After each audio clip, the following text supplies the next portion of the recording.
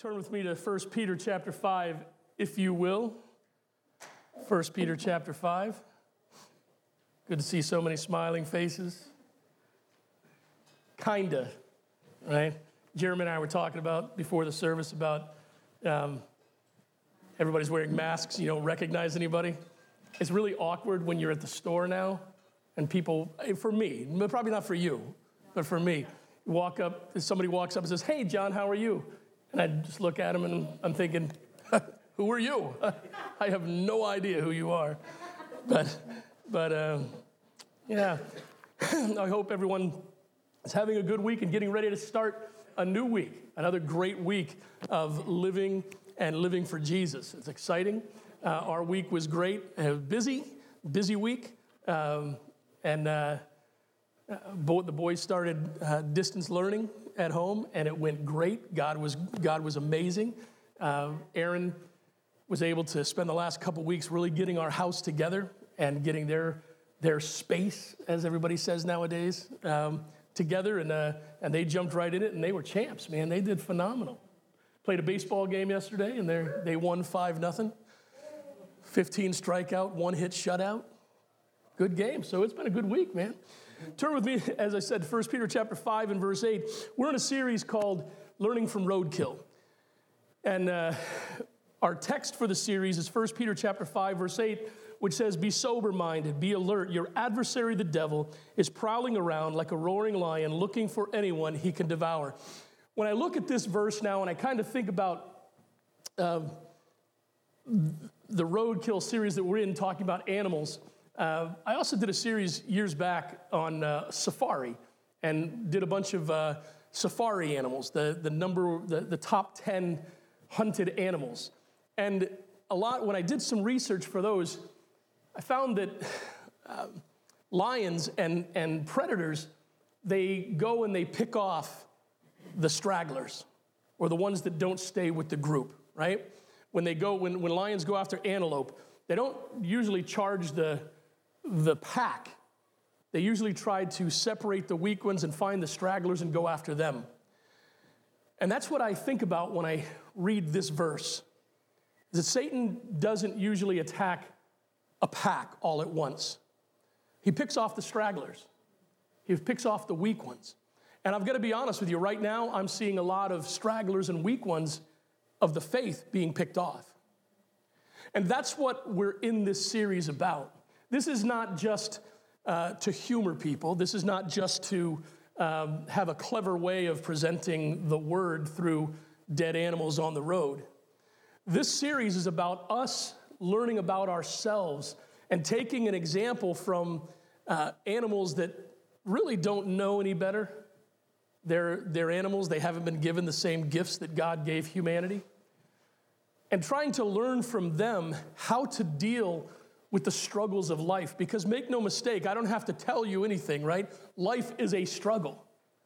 Life is a grind. Life is difficult. And this year has been so brutal. We're seeing Christians just kind of turn away. And not necessarily turn away right off the bat, but get tired and worn out and scared and frustrated and become stragglers. And then Satan pounces and discouragement comes in and bitterness comes in and anger comes in and apathy comes in. And then we lose another warrior from the fight.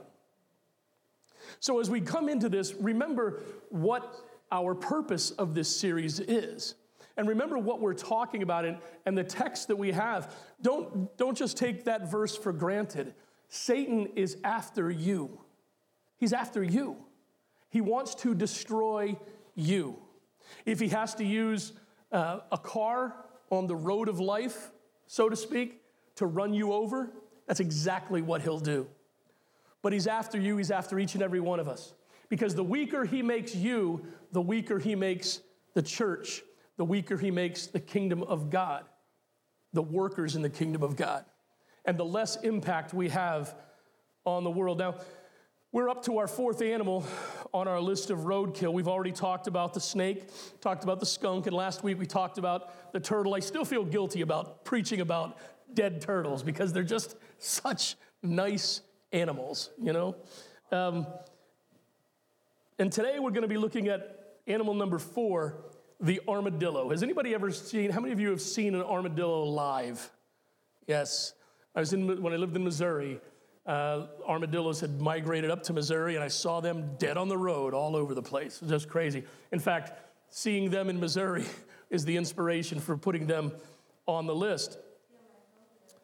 While armadillos are relatively new residents in America, they migrated to Texas in the 1880s, then steadily moved forward. They do make the list of common roadkill. The armadillo provides the answer to the old question, why did the chicken cross the road?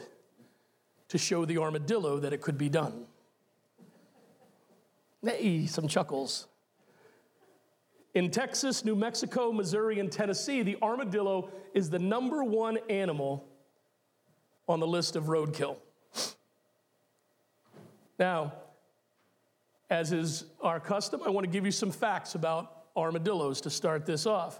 There are 20 different species of armadillo, all of which live solely in Latin America, Central America, and South America, with the exception of the 9-banded armadillo, which is the species that we have in America.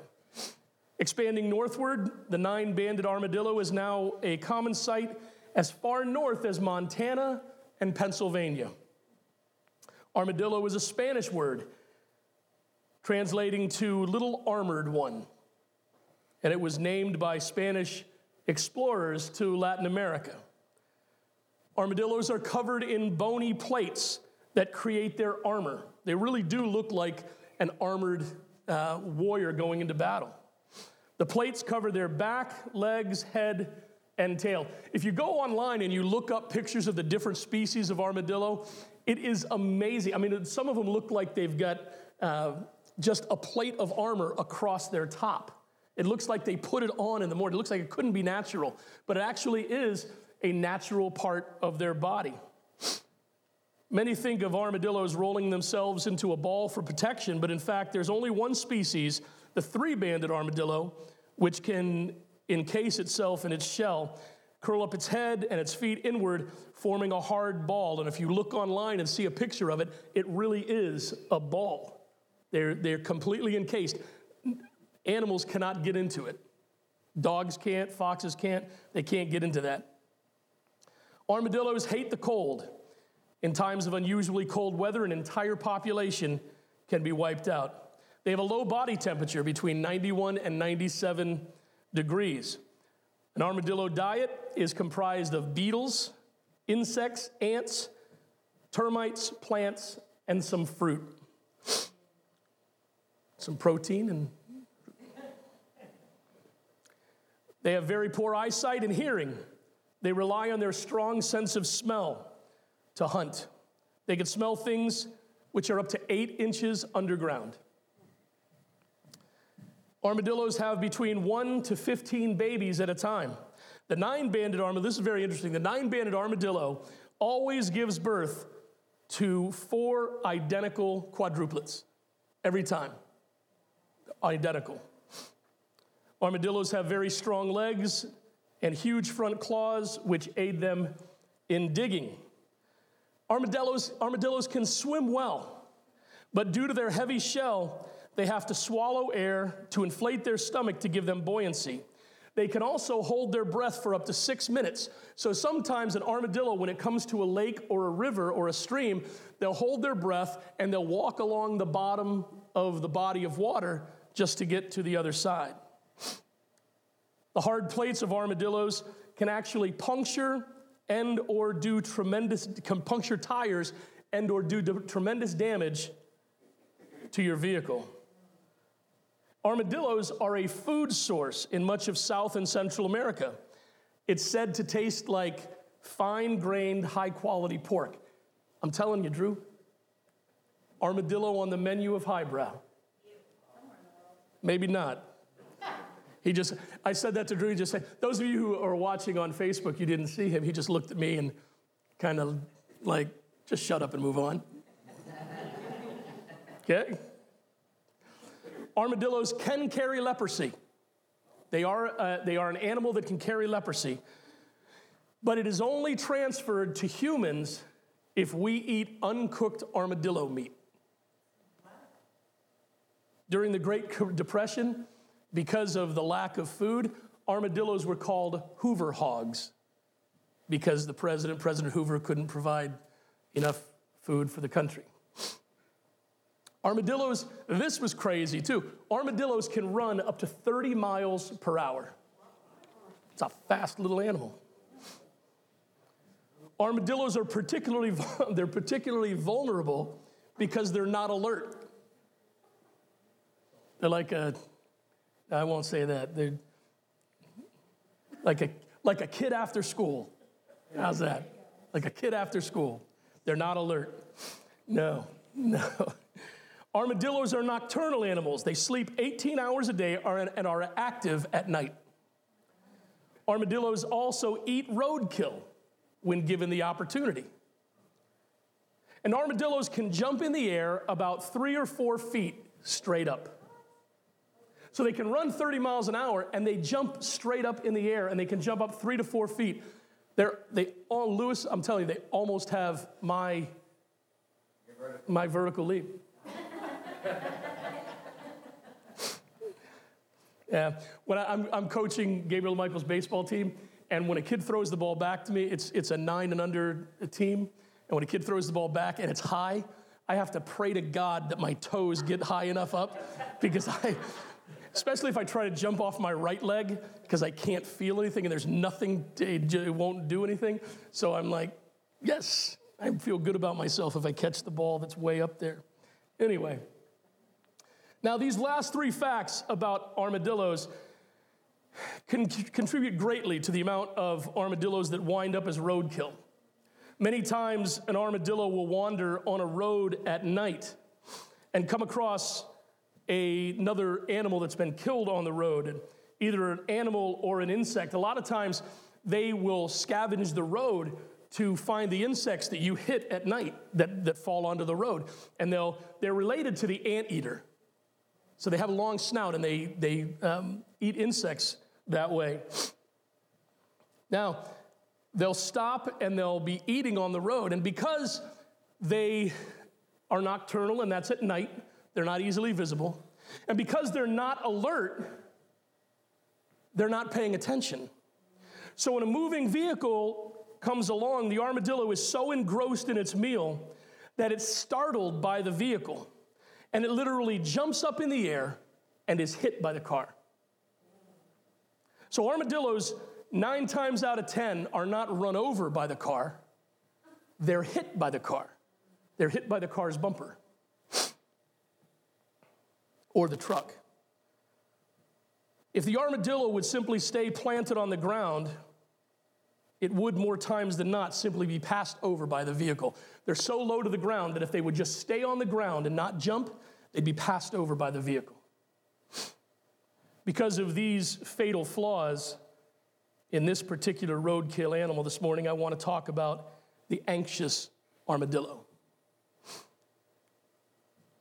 I want to give you a couple definitions. Anxious means full of mental distress or uneasiness because of fear of danger or misfortune, greatly worried. And anxiety, which is the physical manifestation of being anxious, means the mind and body's reaction to stressful, dangerous, or unfamiliar situations. It's the sense of uneasiness, distress, or dread you feel before a significant event. It can be completely debilitating. What makes the anxious armadillo such an interesting animal and sad addition to the roadkill list, in my opinion, is the fact that the armadillo chooses its fate. The armadillo absolutely, after studying it and thinking about it, praying about it, seriously, I don't just make this stuff up. I pray about it and read some scripture on what I see in there. That's the conclusion I came to. The armadillo chooses its fate. It has the speed, it has the ability, and it has the natural instincts to completely be able to avoid the road. Yet it chooses not to cross the road, but to stop in the middle of it and eat. At 30 miles per hour, think about it. At 30 miles per hour, an armadillo should be able to run across that short expanse of road without a problem. It should be able to dart in front of a car and get away with it. But it doesn't. It could literally lay down flat in front of a vehicle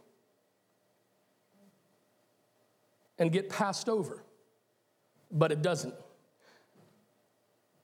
No, the anxious armadillo doesn't choose to put itself in harm's way. It doubles down by not paying attention to its surroundings and jumping in fright at the sight of an oncoming vehicle. The anxious armadillo chooses to ignore its abilities to succeed and instead has its life come to an untimely end because of anxiety. I think a lot of Christians are like the anxious armadillo. Even though Jesus tells us in Matthew 6:27 that worry is useless. You hear that? Jesus tells us in Matthew 6:27 that worry is useless. He says, "Can any of you add one moment to his lifespan by worrying?" It's useless. It's a useless act of a human being, especially a follower of Jesus. There's nothing you can do about the natural course of events that God has planned out for you. So why worry? But we do. Anxiety and worry is a problem that plagues just about every Jesus follower at some point in their life. I love the people who are like, they just float along in life and they look at everybody that's having struggles and they say, "Oh, I found this way. Okay, yeah, wait, I want to see you when life really gets tough, okay?" Because we all have those issues. We all have those times. It may not be devastating to everybody, but we all battle, I believe, with anxiety and worry at some point in our life. For some people, it's much worse than others. For some people, as I said earlier, it is debilitating. It keeps them from, you follow your friends or you talk with your friends and you talk with them on Facebook during the shutdown, and there were people literally that would not leave home, would not leave their house. They had their groceries delivered to the house because they were so worried about it. And I understand where people are coming from, but when it becomes debilitating, you've got a real issue.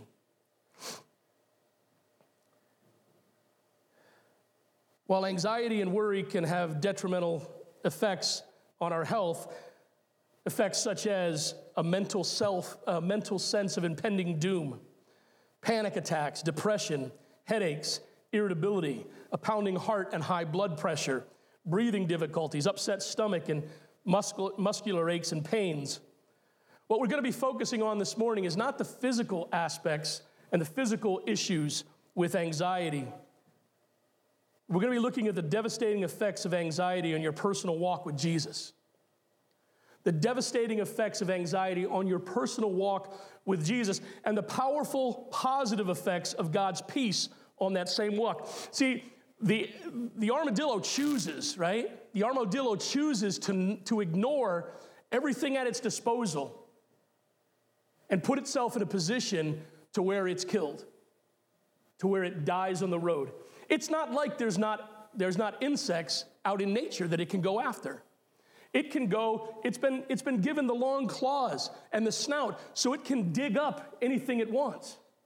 But it chooses the easy way out and goes on a road and finds things that have already been killed for it and doesn't pay attention to the danger, and its life ends.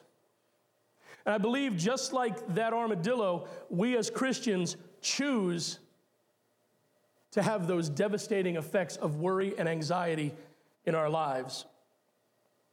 Just like the armadillo chooses to ignore its God-given blessings to avoid danger and even death, many times in life, followers of Jesus choose to ignore God's blessings and mental peace and stability and choose worry instead. There was a hymn that We used to sing way back when I was a kid in church, and then when I was in Christian school, why worry when you can pray? Trust Jesus, he is the way. Don't be a doubting Thomas. Rest sure upon his promise. Why worry when you can pray? Got the clap in there, right? And that's a bumper sticker. You can buy it in Christian bookstores. Why worry when you can pray? But we turn it around as Christians and we say, why pray when you can worry? Right? It becomes a hobby for many people. It just becomes a way of life to where people worry more than they pray. And they spend more time considering the lack of anything or the lack of blessing or this or that and what they can and can't do about it and how much trouble it's going to be and the impending doom of life instead of praying and asking God for his blessings and his intervention in our lives. We are being bombarded by bad news, by tragedies, by anger, by division, uncertainty and fear. If there's ever been a time in recorded history where worry and anxiety would be understandable and acceptable to our circumstances, it would be this present time. That's just being honest. It's not my intention to minimize, to demean, or make light of the current situation of the world, but rather it is my intention to provide you with a biblical response and some principles from God's word with which to face them and deal with your anxious thoughts and moments. We are living in a time, I don't have to tell you this, but let's acknowledge it. Because the Bible doesn't say ignore what's going on in the world. The Bible says to live in the world, but not be of the world. Not get tied up with the struggles of the world. Not let what's going on in the world destroy your walk with Jesus Christ, yet that's exactly what's happening. Listen, I'm going to go ahead and say, I don't have any hope for our country. I'm just being honest. I don't have any hope for America. I think that what happened Friday night, the death of Mrs. Ginsburg, Justice Ginsburg, just exacerbates the situation we're in. When I start reading people saying, certain people better not do this or we're going to burn the country down. Listen, that takes hope away. I believe we're in the last days. You may not like everything. Listen, I don't like everything, man. I don't like the fact that Major League Baseball has this stupid best-of-3 series at the beginning of the playoffs, right? The Dodgers are the best team in baseball right now and could get knocked out in a 2 out of 3 series easy. I'm not happy about it. That was a funny way of breaking the tension, okay? Come on, laugh with me. Or if you can't laugh with me, laugh at Brian because he's wearing a Seahawks shirt. All right? Yeah. Okay?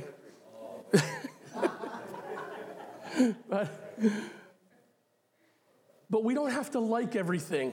But this country has had a tradition every election for the president of a peaceful transfer of power. I don't see it happening. I don't see it happening. And that is a result of the sin of humanity, and that is a result, I believe, of God's judgment on the earth and God's warning to us of the end times and the soon return of Jesus Christ in the rapture for his church. That can overwhelm people. That can give you that can cause you to worry, that can give you anxiety, that can take you down, that can cause you all kinds of struggles nowadays. It truly can, and I understand that. But Jesus said, do not fear. I have overcome the world. I have a plan. I have a purpose. But they're taking my rights away. It doesn't matter anymore, does it? It doesn't matter anymore.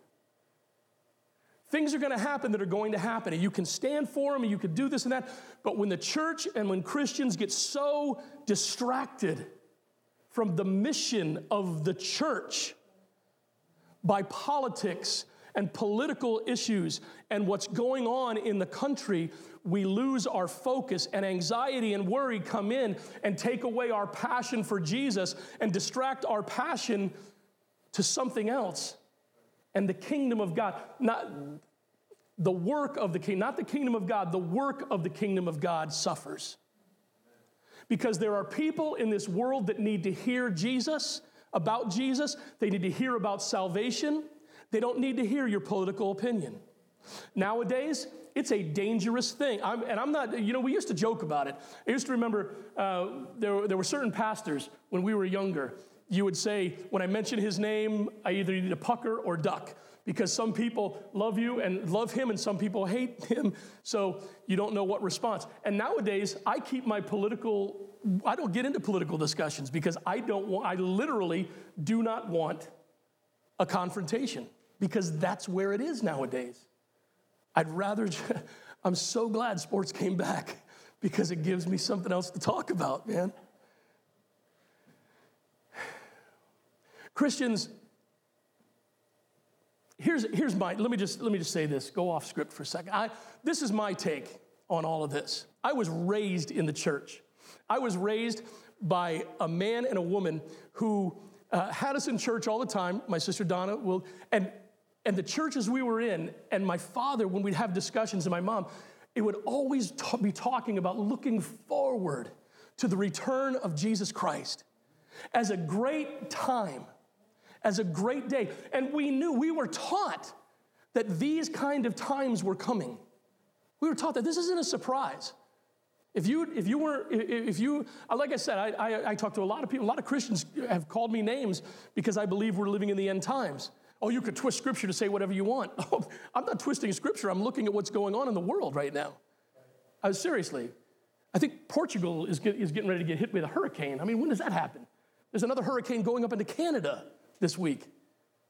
Come on, while there's a hurricane hitting Texas again, that's going to stick around for several days and give them 20 more inches of rain. And that's just the weather. California's burning down, for crying out loud. And that's just the weather, all at the same time. I see these as exciting times. Not that I'm happy about that negative things happening. I'm not happy about loss of property and God forbid loss of life. That's not what I have. But as a Christian, a man of faith in Jesus Christ and who believes the literal word of God, these are exciting times. Because this is the time, I believe with all my heart, that we need to be looking up and not looking out. Because Jesus, I believe, when I was on my prayer drive last night, I said, Lord, I believe you're coming back soon. I can't define soon.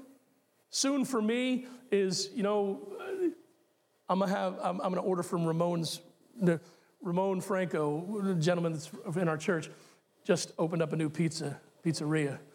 And we walked in Friday, and me and the boys, we went there for lunch, and he wasn't quite open, but he had made a pizza. I'm having pizza for lunch from Ramon's local pizzeria. It's good stuff. It's good stuff. So we've got like the spectrum of life covered now. We've got a local pizzeria, Mezzaluna, on Plumtree Road. And then we've got like the man that's cooking for the marriage supper of the Lamb in heaven, Drew Brow for Highbrow. Shameless plugs right there. But no wonder I'm fat. Jeez, it just hit me. After 57 years, it just hit me. You know what I'm saying? But I look at these times as exciting times, man. They're exciting times. Yes, they're difficult. Yes, they're hard. Yes, there are things going on that we'd rather not see, and it's a tough slog every day. But what an exciting time to live, to see the scriptures come alive, to see prophecy fulfilled in our lifetime, in this moment. So, Christian, I'm here to tell you this morning, have hope in Jesus Christ. It's not right for you to worry. It's not necessary, and it's not natural as a follower of Jesus to have anxiety that overwhelms you. Let's take a look at both sides of the Christian's anxious armadillo mentality, shall we? The first side we're going to look at is the anxiety side of it. Anxiety, the first thing anxiety does to you, or one of the things, we're going to look at three of them. One of the things anxiety does to you is that it paralyzes you. Anxiety paralyzes. It paralyzes you, and it paralyzes your faith. When you are anxious, when you're worried, you have been paralyzed in your ability to move forward and to do something powerful for Jesus Christ. Charles Spurgeon, the Prince of Preachers, said this: anxiety does not empty tomorrow of its sorrows, but only empties today of its strength. Sorry, guys, I skipped a whole bunch of quotes there, a whole bunch of things. Sorry about that. I make the PowerPoint and I skipped like 7 slides. I just realized that. That's all right. Anxiety makes life a heavy burden to carry. Anxiety makes life a heavy burden to carry. It really does. Proverbs 12:25, the first part says, anxiety in a person's heart weighs it down. Anxiety in a person's heart weighs it down. This is where the spiritual and the physical come together to affect your life. Because the physical and anxiety and worry have definite physical effects on your body. And that makes you feel bad. This morning I woke up, and because of my all the hardware I have in my leg, it's kind of deteriorating, and the muscles and things. And I take Aleve and 2 arthritis strength Tylenol in the morning, and it's the combination, the cocktail. The combination is a strong painkiller without the opioid side effects. My doctor told me about it. So I take that every morning. I woke up this morning, I went to the cabinet to get my Aleve, and I realized I am out of it, out of Aleve and out of Tylenol. And I said, this is gonna be tough, because I coached a game yesterday, and being on it for 2 hours and walking on the ground, the hard ground and the uneven ground does things to it. So I needed it. And fortunately, my wonderful, blessed wife went to the store and got me what I needed. But that physical pain affected my mentality. And I had to work hard to remember, hey, John, you've got to get up, you've got to preach twice this morning. And you've got a church to minister to, you're a part of a body, and you've got to do your part this morning. So you better get over that physical pain and not let it wear you down, and do your job, to quote an unnamed football coach. Voldemort, coach of the Patriots.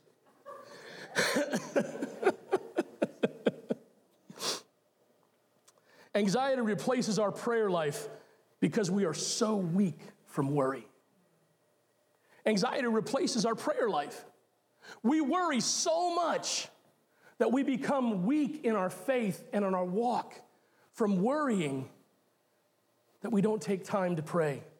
In fact, in Romans 8:26, Paul writes to us, in the same way, the Spirit also helps in our weakness, because we do not know what to pray for as we should, but the Spirit himself intercedes for us with inexpressible groanings. Those are those times when you were just so worn out, and you finally come to yourself and you say, God, help me.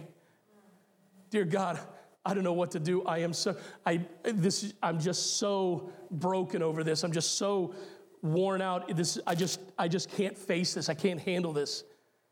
I believe those are the times when you are incredibly weak and you're at the bottom of your barrel, so to speak, when you just cry out to God, that the Holy Spirit takes over, because God knows what you need in that moment. And in your weakness, he becomes strong. Second thing anxiety does is it provokes. Anxiety provokes. It provokes negative feelings and reactions about life. Anxiety provokes negative feelings and actions about life. George Mueller said, the beginning of anxiety is the end of faith, and the beginning of true faith is the end of anxiety. The beginning of anxiety is the end of faith, and the beginning of true faith is the end of anxiety. Now, I know we talk about Job as a great man of God, a great man of faith, a man who lost everything in just a matter of minutes, and yet still did not curse God. But don't think that Job didn't have his weak moments. Don't think that Job just faced life and said, oh, well, we quote the verse, the Lord gives and the Lord takes away. Blessed be the name of the Lord. And we sing that song. The reason that song means so much, that's like my favorite worship song, favorite among favorites, is because I've been there. I've been when it's been taken away. And I've been there when God gives back in blessing. So that song is not just a great little ditty with a fun tune to sing and clap my hands to. That song means something to me in my faith because God is faithful and true. And he has shown me in my life that yes, I may lose, but if I follow him and stay with him, he will always bless me beyond what I had before. And Job had weak moments, but he never turned his back on God. In fact, in Job chapter 3, verses 1 through 4, it says, after this, Job began to speak and cursed the day he was born. He said, may the day I was born perish, and the night that said a boy is conceived. If only that day had turned to darkness. May God above not care about it or light shine on it. Whew, that's a deep place.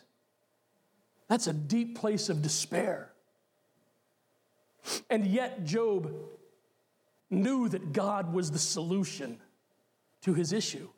God was the solution. And that, yes, if God did allow things to be taken away at such an amazing pace and at such a deep level, God was going to bless him in a greater measure if he would stay faithful. You see, Christian, anxiety will provoke negative feelings and a negative reaction about the situation you're in. The key is not to let anxiety and worry win. The fact of the matter is you're going to face these issues in life. It's going to come upon you.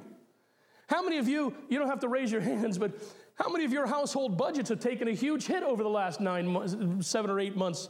No doubt about it, man. And that starts to bring the worry process. Listen, you may not have suffered a loss of income, but have you been to the grocery store lately? I don't see many of those buy one, get two free sales at Big Y anymore. I don't see an overabundance of milk at $1.97 a gallon like I used to. In fact, it's more like $4.29. So, when these times come on, they're going to come into your life. But just like the armadillo, you have a choice. You can choose to sit there and wallow in the roadkill and not pay attention to what's going on around you and get hit and run over and get surprised. When something comes along, it surprises you, it hits you and runs you over. Or you can choose to be vigilant and understand and accept what's coming on because you know that God has a plan for your prosperity. And God has a plan to get you through it. The third thing I see that anxiety does is anxiety perplexes. Anxiety perplexes. Whenever a man allows himself to have anxieties, fears, or complaints, he must consider his behavior as either a denial of the wisdom of God or as a confession that he is out of his will. Williams Law said that. Psalm 42 verse 5 says, "Why, my soul, are you so dejected? Why are you in such turmoil? Put your hope in God, for I will still praise him, my Savior and my God." Read through the Psalms. You know why the Psalms are so encouraging to us? Because many of them are written from the depths of a heart of despair by a man named David, who was called a man after God's own heart. That's the great dichotomy of this whole thought. David, called a man after God's own heart, struggled with anxiety. Oh, how do you know that? Read the Psalms, man.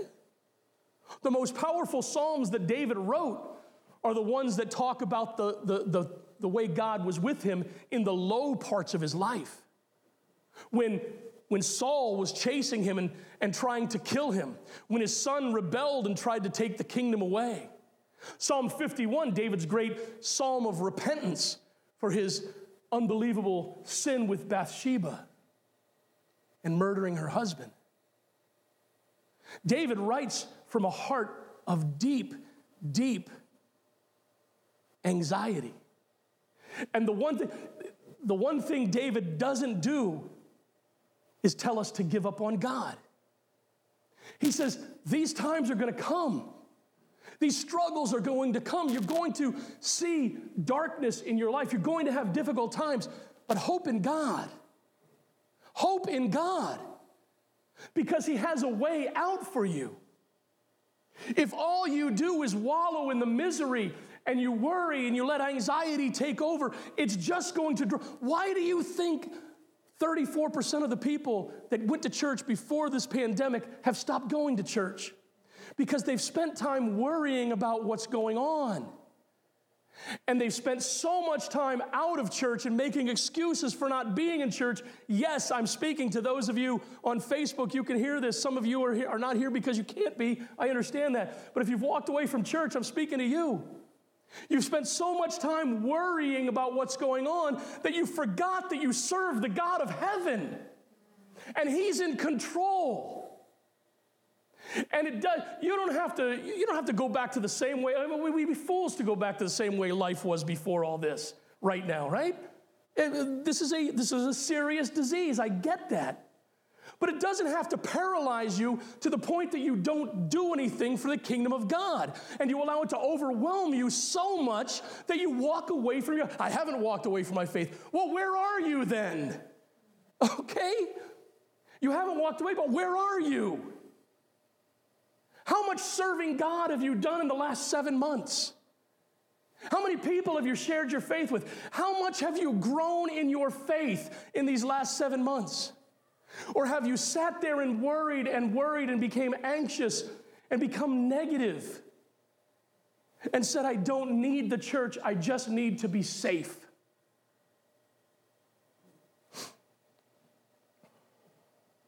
God doesn't want us to be anxious and suffer the effects of anxiety. Therefore, he's offered to us a gift for life that helps us deal with the anxiety in our lives. Let me say this, there's no magic bullet for dealing with anxiety. Your doctor can prescribe you all the pills he wants, and all that's going to do is mask the symptoms. There's no vaccine that we can get that will take anxiety in our lives away. But if we use this gift as a tool in our lives to attack our struggles with anxiety, he promises that he will replace our struggles with power and ability to live above the issues of anxiety. The other side of anxiety that we can choose is peace. You can choose peace. Billy Graham said, memorizing the Bible is important. Thinking God's thoughts will take the place of worried, anxious concerns.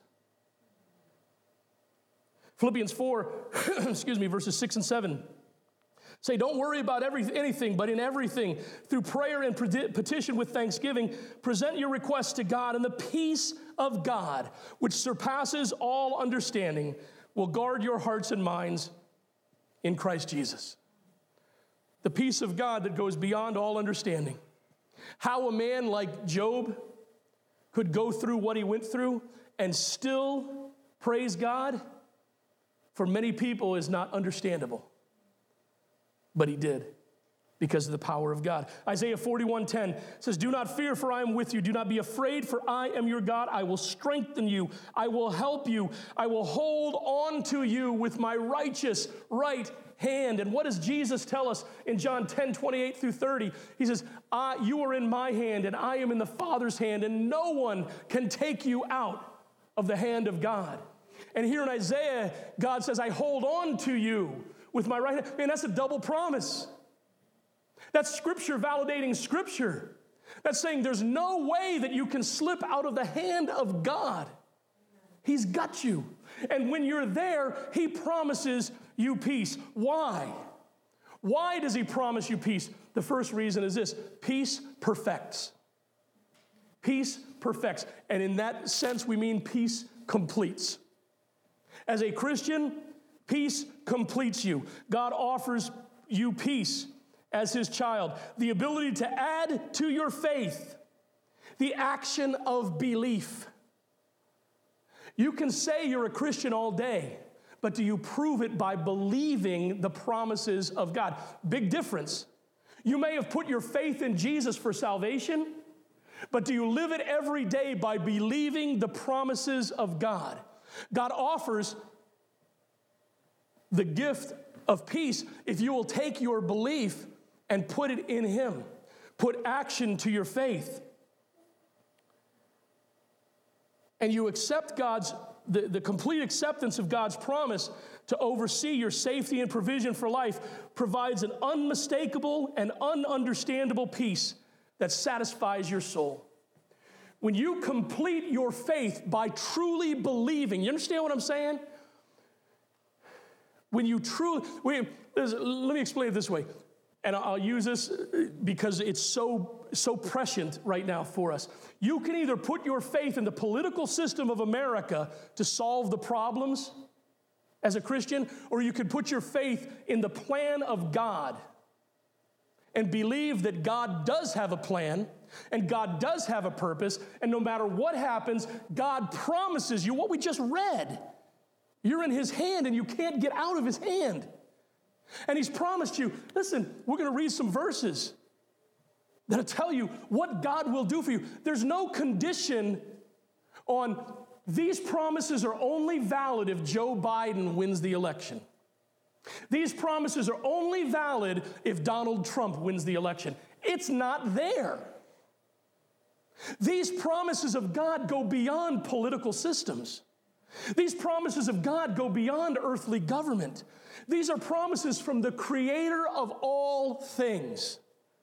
And he says, I will take care of you if you will put belief to your faith. And I know that sounds kind of crazy because isn't faith belief? Faith is a step in belief. Putting your faith in Jesus for salvation is the first step. Now you have to believe the promises of God every day to activate that faith and to receive the blessings of God in your life, to receive his covering in your life so that you can operate as an agent of heaven in enemy territory, working for the kingdom of God. Peace perfects. John 14, verses 1 through 3. Don't let your heart be troubled. Believe in God. Believe also in me. In my Father's house are many rooms. If it were not so, I would have told you. If it were not so, would I have told you that I'm going to prepare a place for you? I memorized this as a kid in the King James. So when I start reading a verse that I know, I start quoting the King James, and then I look and say, oh, you're reading it wrong. Because what's up on the screen is not what I was reading. Just a little vision into the mind of a crazy person. If I go away and prepare a place for you, I will come again and take you to myself, so that where I am, you may be also. Jesus said, listen, the time is coming where I'm coming to take you back. You're mine. You're mine. You're mine. Every night, you can ask Gabriel and Michael, every night we pray.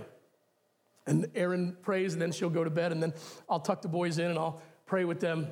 And I tell them every night, I'll never leave you. It's a little game we play. I'll never leave you. Last night, I think it was, I'll never leave you. Michael was, I'll never leave you at second base. I think that was it. I'll never leave you at second base. And I think Michael responded with, I'll never leave you in right field. Right? Yeah. And we end it with, I'll never leave you anywhere because you're my beautiful, beautiful boy. Man, that's me quoting a promise of God to my two youngest sons. God will never leave me anywhere. He'll not leave me at second base. He'll not leave me in the parking lot. He'll not leave me in right field. He's got me everywhere, and he's never going to let me go. That's a promise from him. So why do I need to worry about what's going on in the world when I know that he's got me?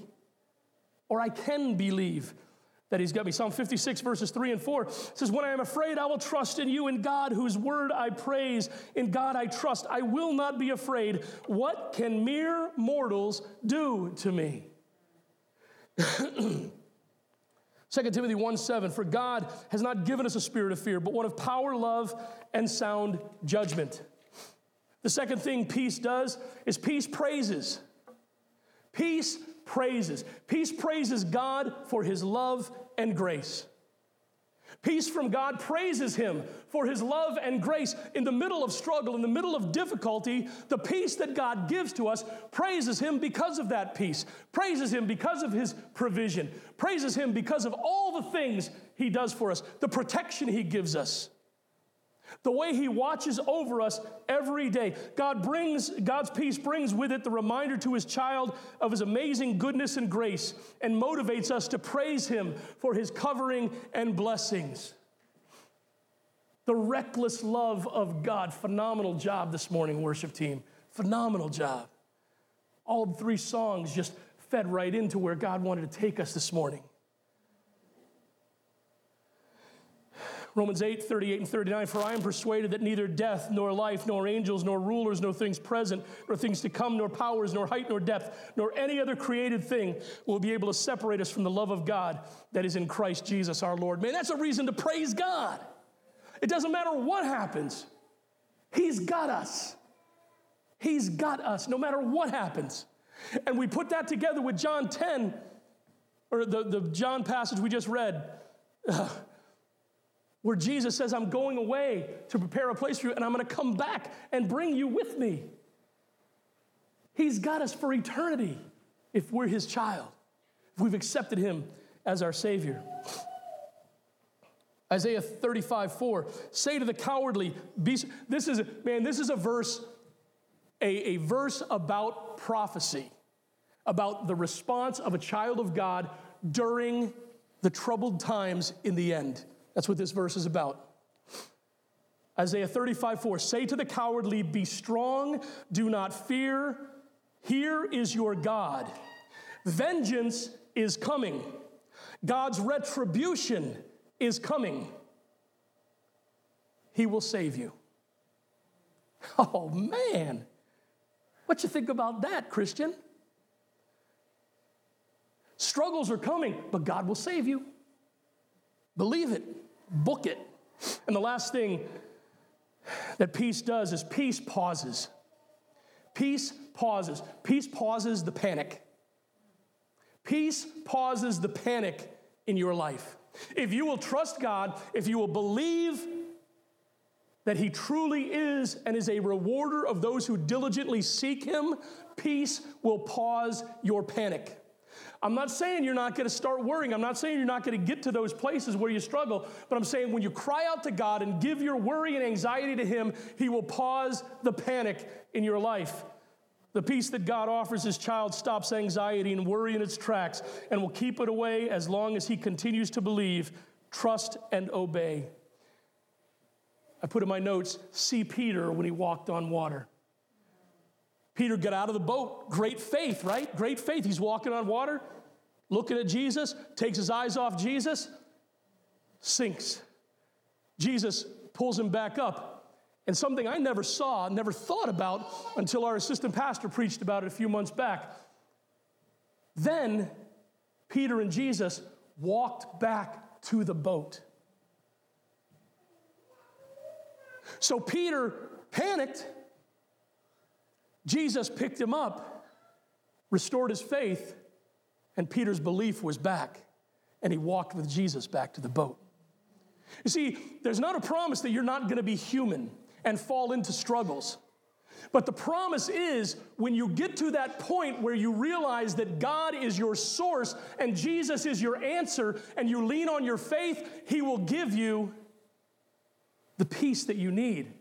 And that peace will pause your panic. Psalm 94, verse 19 says, when I am filled with care, With cares, your comfort brings me joy. Psalm 34:4, I sought the Lord, and he answered me and rescued me from all my fears. Matthew 6, verses 25 and 26, therefore I tell you, don't worry about your life, what you will eat or what you will drink, or your body, what you will wear. Isn't life more than food and the body more than clothing? Consider the birds of the air. They don't sow or reap or gather into barns, yet your heavenly Father feeds them. Aren't you worth more than they?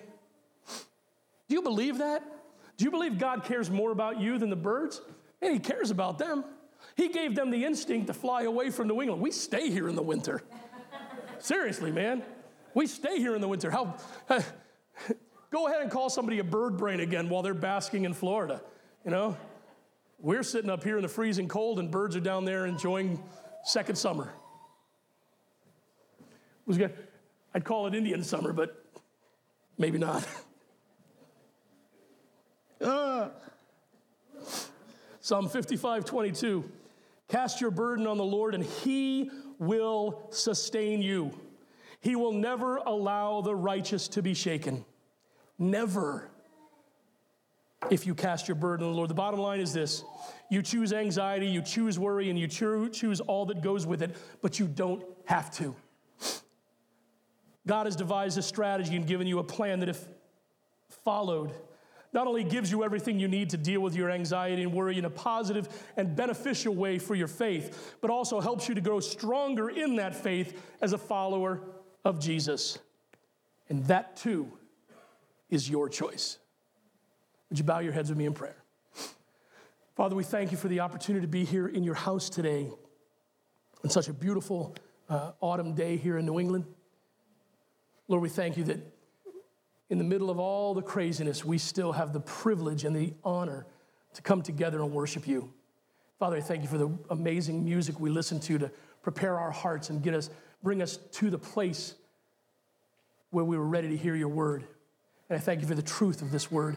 God, I know that so many of us are overwhelmed with worry and anxiety right now, but God, we don't have to be. Lord, I pray that you'll speak peace to your children and cause us to lift our eyes to the hills where our help comes from. Lord, may we lift our eyes to you. And that one that is just about ready to give up, God, may they look to you and say, please, God, help me. Lord, would you give us the courage to deal with our anxiety? Would you give us the strength to deal with our worry your way? And would you bring peace to our lives, Father? Thank you for all that you've done for us and all you've given to us today. In your precious name we pray and ask all these things. Amen. Thank you.